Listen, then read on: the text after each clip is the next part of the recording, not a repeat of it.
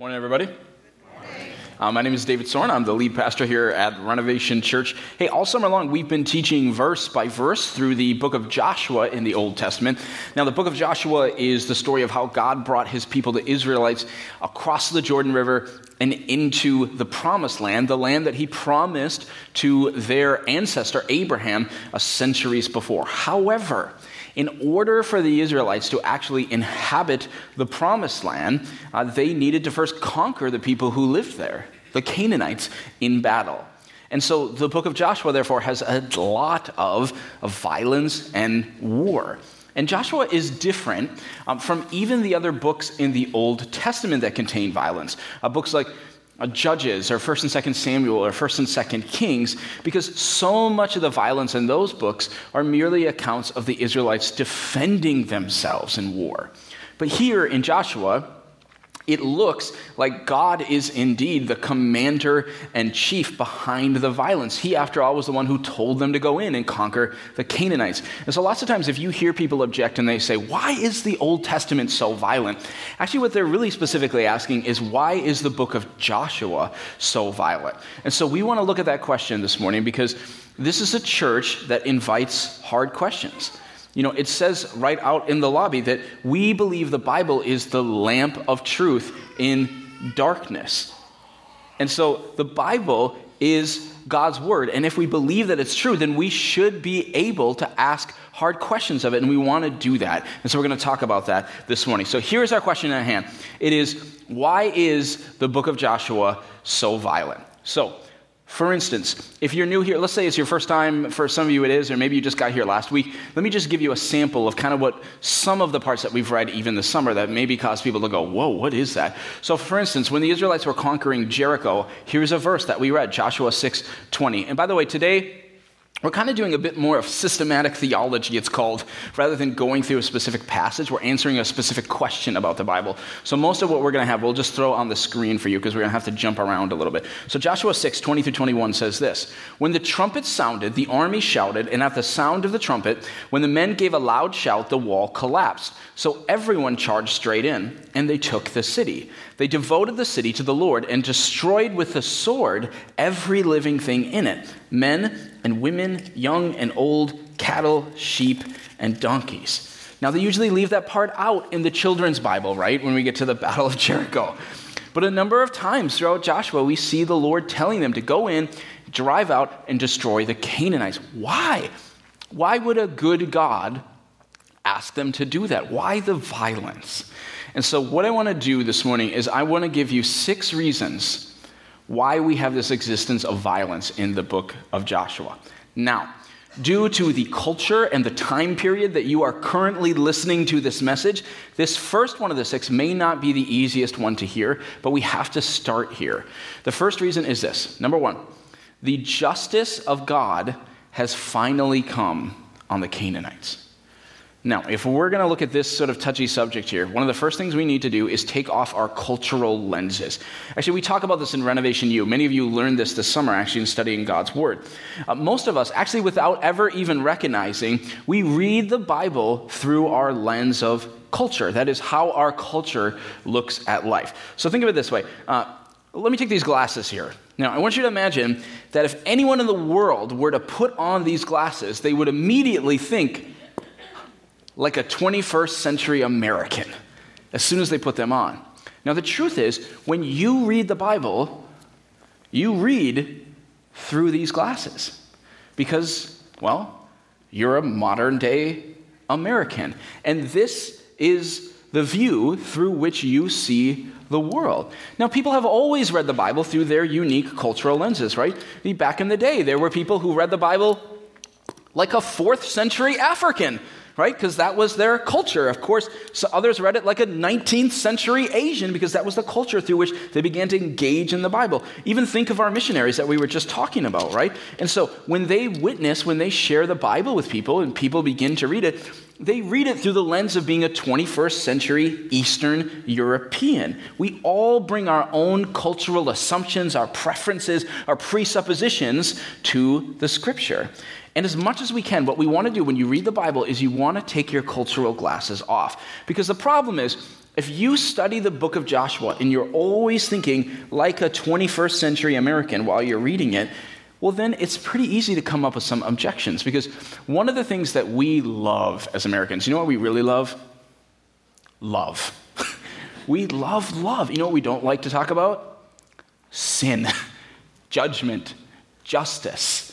That's our culture. Now, that's not every culture, but that's our culture. And if you read it always through this, well, then it's easy to come up with a number of objections. So what we want to do is we want to take off our cultural glasses as much as we can, right?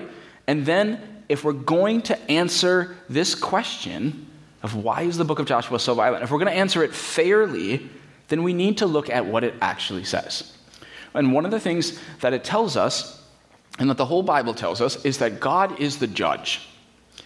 And not only is he the judge, he is a just judge. He's a good judge. And just like judges on earth, judges dole out consequences for laws that are broken, for sin that has happened. And God is a just judge that gives consequences.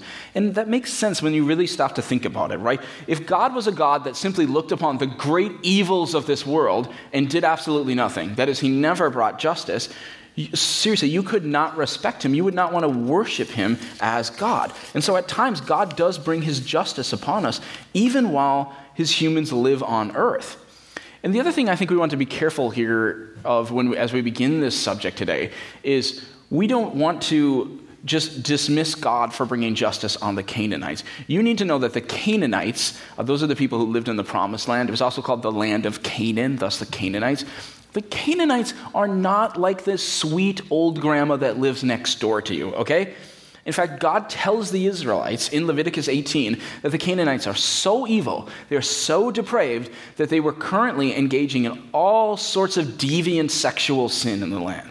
And he actually lists it off. And it's things like incest, bestiality, child abuse, child sacrifice, temple prostitution. And there are other historical documents that actually say the exact same thing about these Canaanites. And on top of that, they were barbaric and they were cruel. And so the justice of God is going to come upon the Canaanites for their outrageous sin. And by the way, God is not being partial or selective in bringing his justice here. He's not punishing the Canaanites just because they're the Canaanites. In fact, 800 years after this, God is going to temporarily drive out the Israelites from the land because they were engaging in a gross amount of sin. Also, one of the things that we teach really often here is that God's justice and his forgiveness, that they always go together. And so we want to remember here that it is not God's desire to destroy the Canaanites. He would, of course, prefer that they turn from their sin and they worship him. And we see examples of this even in the book of Joshua. The person of Rahab is a great example of this, right? Rahab actually says in Joshua chapter 2 that we heard about you. We heard about your God. And she turns to him and she repents and she's saved. Right? But few others take God up on that opportunity, even though it's there. The Bible says that the foreigners can turn to him and they can be saved. The Gibeonites from Joshua chapter 9 are another example of this. In fact, you keep reading the Old Testament, and a number of the Gibeonites actually become devout followers of the Lord. And so not only was there a way out for them, we also read, when we read the whole of the Old Testament, that God was unbelievably patient in bringing his justice. So, if you go back in time and you go over 400 years before this, you see God make this original promise to their ancestor Abraham. And he says something really interesting. So I want to go to the book of Genesis now. In Genesis chapter 15, God says this to Abraham. It says, "Then the Lord said to him, Abraham, know for certain that for 400 years your descendants will be strangers in a country not their own." So he's telling him about Egypt now. "And that they will be enslaved and mistreated there. But I will punish that nation they serve as slaves. And afterward they will come out with great possessions. You, however, will go to your ancestors in peace and be buried at a good old age. In the 4th generation your descendants will come back here, for the sin of the Amorites," the Amorites is just like the people who lived in the southern part of the Promised Land, "the sin of the Amorites has not yet reached its full measure." So what God is saying here is actually remarkable. He's saying that the Amorites, or the Canaanites, are already sinful in the time of Abraham and deserving of judgment. But God's patience for them has not run out. In fact, God is going to give them more than 400 years. That's a long time, by the way. 400, how old's America? Not 400, right? 400 years to get it together. He patiently waits upon them. But after half a millennium of child abuse, incest, brutality, child sacrifice, their sin has now reached its full measure, the Bible says, and justice has come. And so we want to be really careful here at the outset, because a lot of our objections, they come from our culture. And we want to be really careful before we accuse God with our unique 21st century American mindset through our glasses. We need to remember that there are plenty of other cultures around the world, even right now, that are reading the book of Joshua this morning through their glasses, right? And I think particularly this morning of those right now that are living under oppressive and wicked regimes. You know what? They're reading the book of Joshua right now. And you know what you're saying? They're saying, no, Americans. The question is not, why is God so violent? The question is, why is God so patient? God, would you bring your justice on the evil of this world? That's what they're praying. That's what they're questioning. And so firstly, when we think about our objections, we have to realize that we're all bringing these objections through the cultural lenses that we're looking through. Does that make sense? So we want to take those off. And when we take them off, we want to lean into what does it actually teach us about justice, about judgment, and also about patience and forgiveness. Okay, now you may look at that and go, okay, I'm getting it, I'm tracking. But I want to build a case here. I want you to walk out of here this morning, and you don't have to like that there's violence, but I want you to understand, okay, there is solid reasoning for this. I don't need to question my faith or the Bible or anything because of this. So that's reason number one, but we got 5 more coming. So let's go to the second one here. Second reason we see violence is this: no one is innocent, and we all die. Okay, that sounds super ominous. And also that sounds like 2 reasons, so let me show you how they go together. Okay.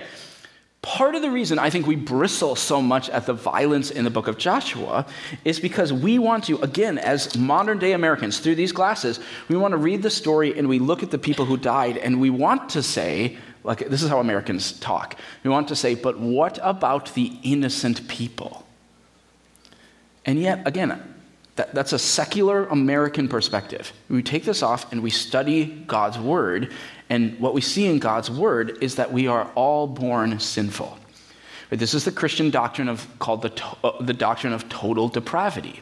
It is that we all sin. Psalm 51 says, surely I was sinful at birth. The book of Romans, all throughout, it says, no, there is none righteous, no, not one. And so the Bible says there's actually no such thing as an innocent person. We all have sin. And the Israelites aren't innocent. I think one of the reasons that people misread this passage and start to object to it is they want to read it like, okay, it's the good guys against the bad guys. But that's not what it says. God even explains to the Israelites in Deuteronomy before they enter the promised land that that's not the case. In fact, look at this amazing passage, Deuteronomy chapter 9, verse 4. He says this: after the Lord your God has driven them out before you, do not say to yourself, Israelites, the Lord has brought me here to take possession of this land because of my righteousness. No, it's on account of the wickedness of these nations that the Lord is going to drive them out before you. And then God goes on later to say in Deuteronomy chapter 9, and remember, Israelites, you are sinful too. And so no one is innocent, and we all die. In fact, since the fall of Adam and Eve on the opening chapters of the Bible, we see that we all are born sinful, and because of that curse of their fall, a result of that is we all die. And in fact, we deserve it. The Bible tells God is the one who gives life and takes it away. And as our creator, he has the right to do that. And again, I feel like we would want to say, God, how could you take a life? Why would you take their life? What right do you have to do that? And I think it's fair to ask back to that, what right do we have to exist even in the first place? You ever thought of that? It's God's choice. And the truth is, at some point, God takes everyone's life, does he not?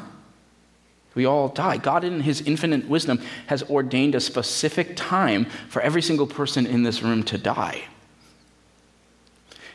And whether that's at age 30 or age 90, God is still within his right as your creator to take your life. Now remember, again, biblically, because this all kind of sounds weird to our secular modern mindset, but remember biblically, yes, your body will die, but you as a soul, you don't die, right? Remember, you just transition somewhere else.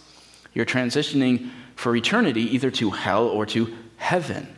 You are an immortal being.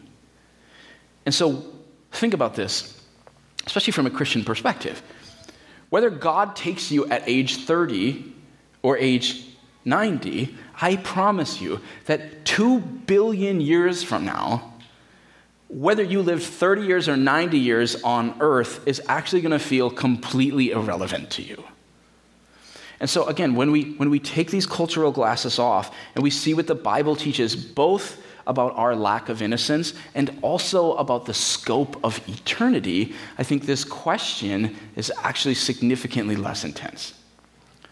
Okay, let's go to a third reason of why we see violence at this particular part of the Bible, the book of Joshua. The third reason is this: if the Canaanite sin is not vanquished, it will spread. Especially to the Israelites. I think this is why God has decided now is the time to bring justice upon the Canaanites. Because he's concerned if Canaanite culture remains, it's going to spread to his people, the Israelites, and they're going to engage in these detestable practices, and they're going to begin to worship these false gods. And God warns them of that even. Here's another passage from Deuteronomy before they're going into the land, chapter 12, verse 31. God says, you must not worship the Lord your God in their way, the way of the Canaanites, because in worshiping their gods, they do all kinds of detestable things the Lord hates. They even burn their sons and daughters in the fire. They were sacrificing their own children to their pagan gods. Remember, this is not grandma next door. Sacrifices to their gods. And so, the conquering of the Canaanites in many ways was more about ending their religious and cultural practices than it was about ending the people, the Canaanites. And honestly, in historical truth, the Israelites only completely conquer a select number of cities in Canaan. The rest of the Canaanites are actually just driven out. And the Bible uses that language. I actually read that a few verses ago. They were driven out of the land. Okay, next reason. Let's go a little bit deeper here. So put your thinking cap on if you haven't done so already. It's this. Number 4, God knows the future. And here's what I mean by that. God knew, unlike us, God knew exactly what the results would have been like for the future if the Canaanites weren't driven out from the promised land. And who knows what might have happened to history, to that region, if the vile wickedness of the Canaanites would have continued to spread in that land.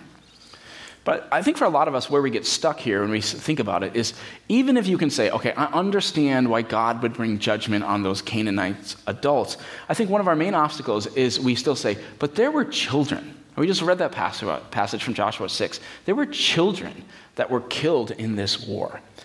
Now, first of all, as I just said, we know that many of the Canaanites fled, and they were not killed. This is particularly true of their children, because we know that actually in part biblically, because the very next book in the Bible, if you keep reading, the book of Judges, those Canaanite children who escaped have now grown up to be adults who come back and kill the Israelites. And we also know from history that many of the places that the Israelites attacked were actually military outposts, that either there were not children living there, or even if there were, many of the women and children would have fled. Okay, this is just warfare in general. If you study war in history, remember, civilians don't just wait around to be killed, right? Like, think of the Ukraine war that's happening right now. What happened when Russia began to invade? Hundreds of thousands of people, they did what? They fled. Okay? And so we don't have mass amounts of children that are killed here. But certainly some children were killed. I'm not trying to say that it didn't happen. Why? Even if there were 10 of them, why? Well, in part because we're keeping the holistic picture of all of the things that we've already talked about. But also, keep in mind that God is outside of time, right? And so we look at a child and we see a child, but God can see all of their hypothetical future and who they would even have grown up to be. Okay, let's continue working kind of on this futuristic line of reasoning. The fifth reason we see violence is because of this. For the future of the world, it was critical that the Jews be preserved in the Promised Land. Okay, so we see a season of violence when we read the book of Joshua.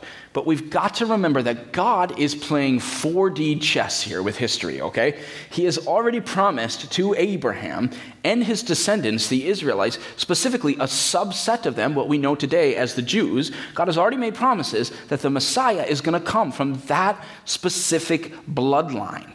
And so God must, therefore, over this period of 1,400 years from Joshua to Jesus, he has to preserve this group of people, which is actually even more remarkable than you think.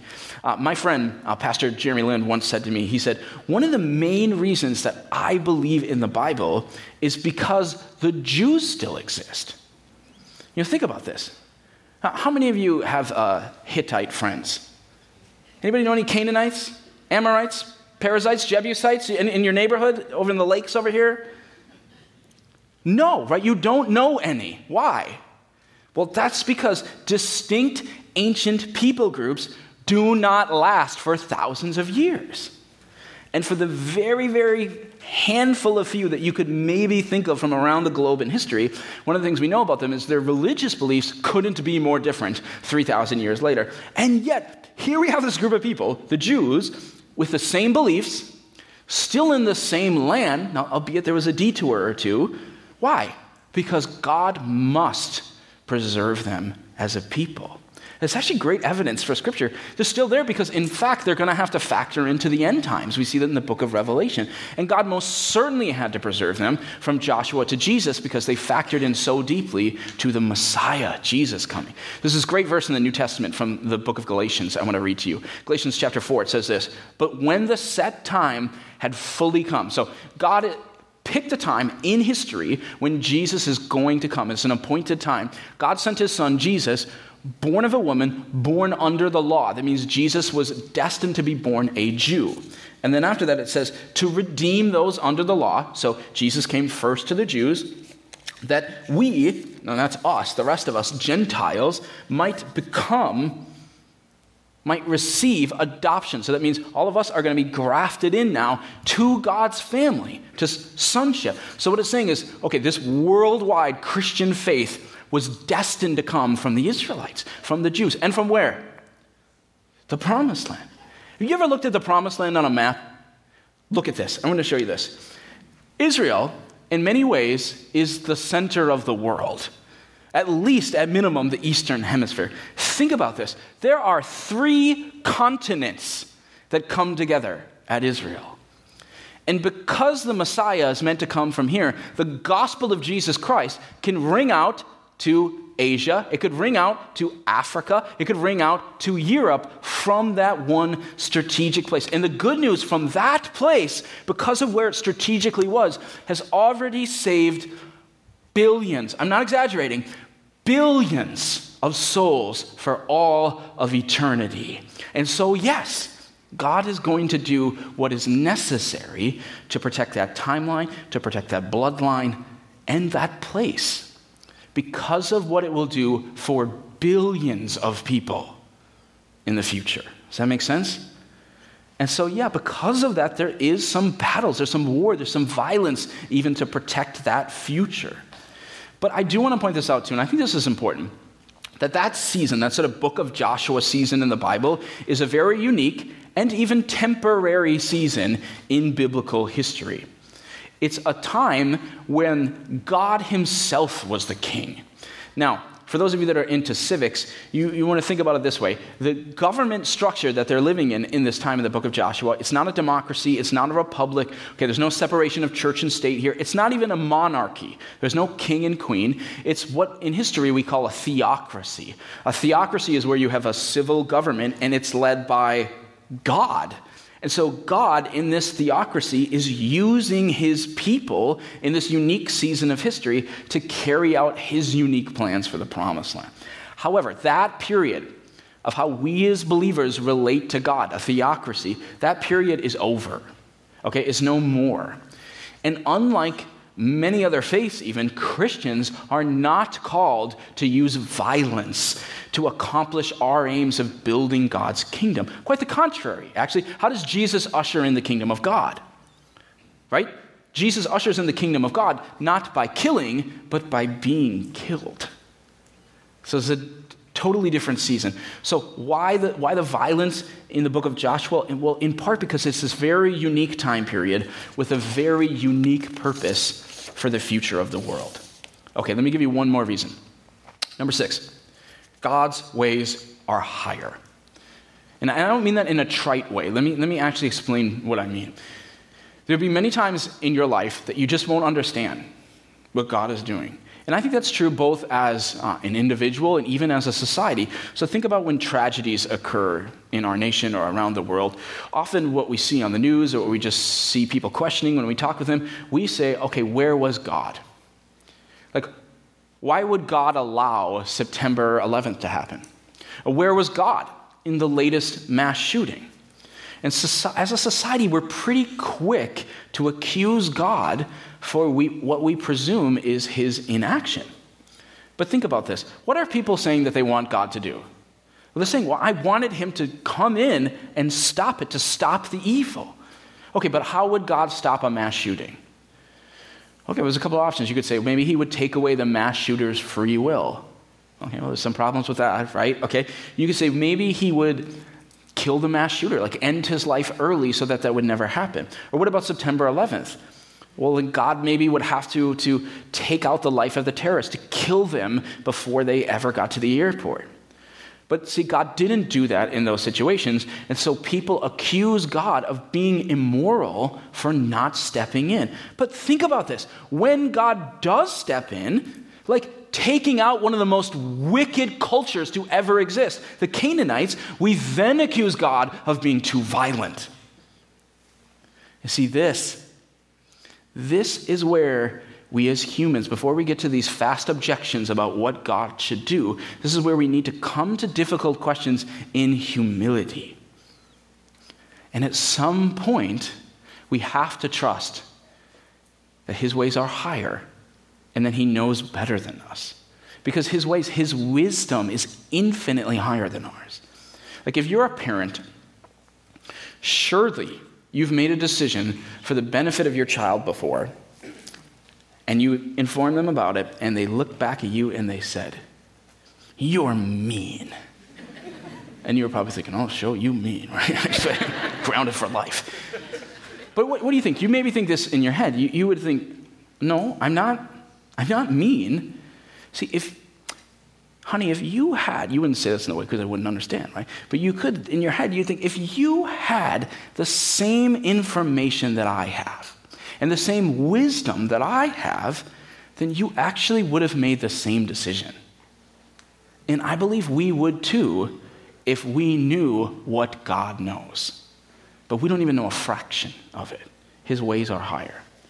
Okay, so this certainly is not an easy question, but we want to tackle it, right? And maybe you're here this morning, you're still going, I still got some more questions. One of the things we're going to do after the service today is I'm going to have all of our pastors on staff, a number of our Renovation U Bible teachers, they're going to come up front here for after the service. If you have a question, you're going, yeah, but what about this? Or I want to think about this. We welcome questions, and so we want to take your questions after the service as well. So be thinking about that if you have a question.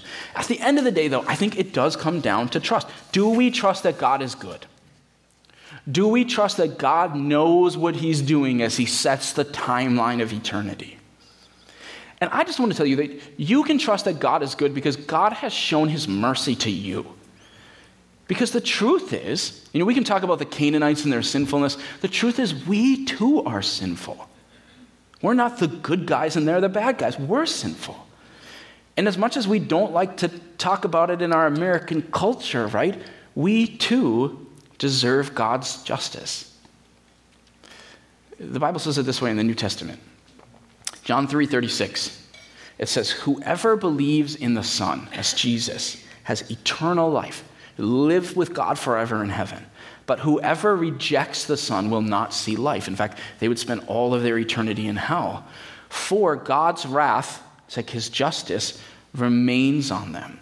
So what that is alluding to is actually the main teaching of Christianity. Is just putting it in different words. And the main teaching of Christianity is that Jesus Christ came down to earth, God's Son, and he died on the cross for you.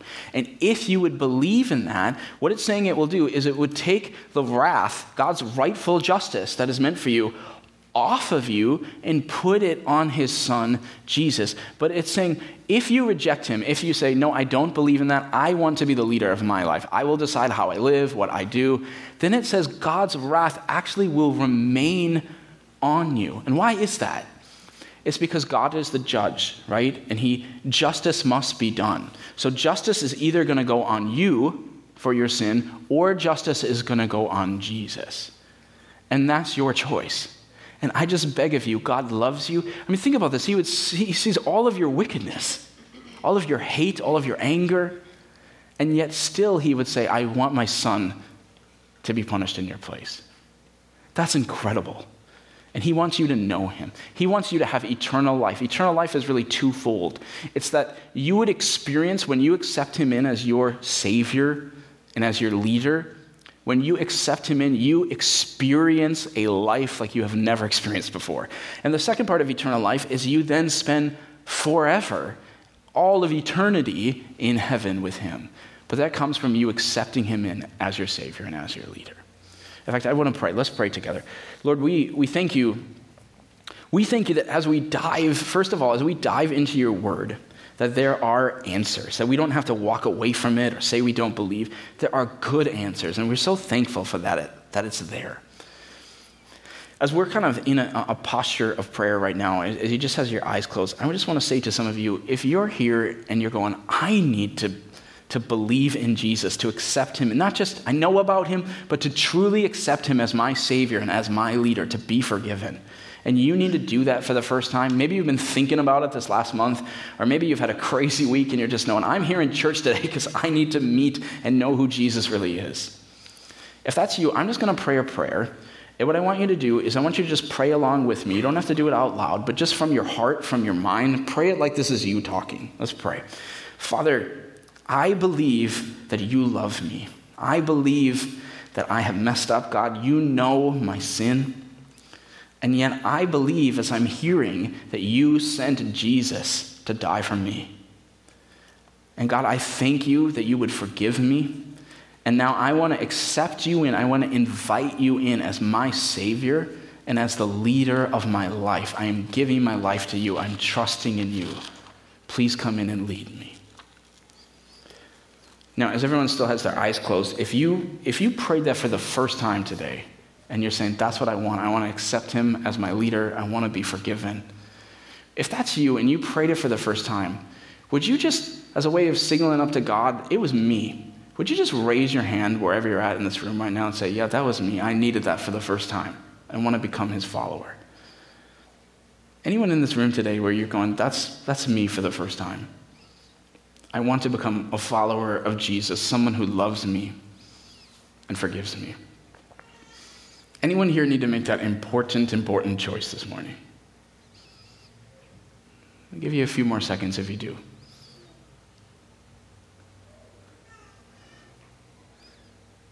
Okay, you can all open your eyes. I'm not seeing anyone in this particular service, and that's all right. I'll just tell you that this is what we call the gospel. The gospel just means good news. It's that Jesus does love you and he can forgive you. And if you're still just thinking about that, I want to encourage you today, take a Bible with you. They're free for you. And start reading where it tells you to read in the little plan in the front of the book in Matthew. And start investigating this for yourself because it will change your life just as it has changed the lives of so many other people. And so now what we want to do is we want to spend a song here in worship and just thanking and praising the Lord for who he is and what he's done. So let's do that.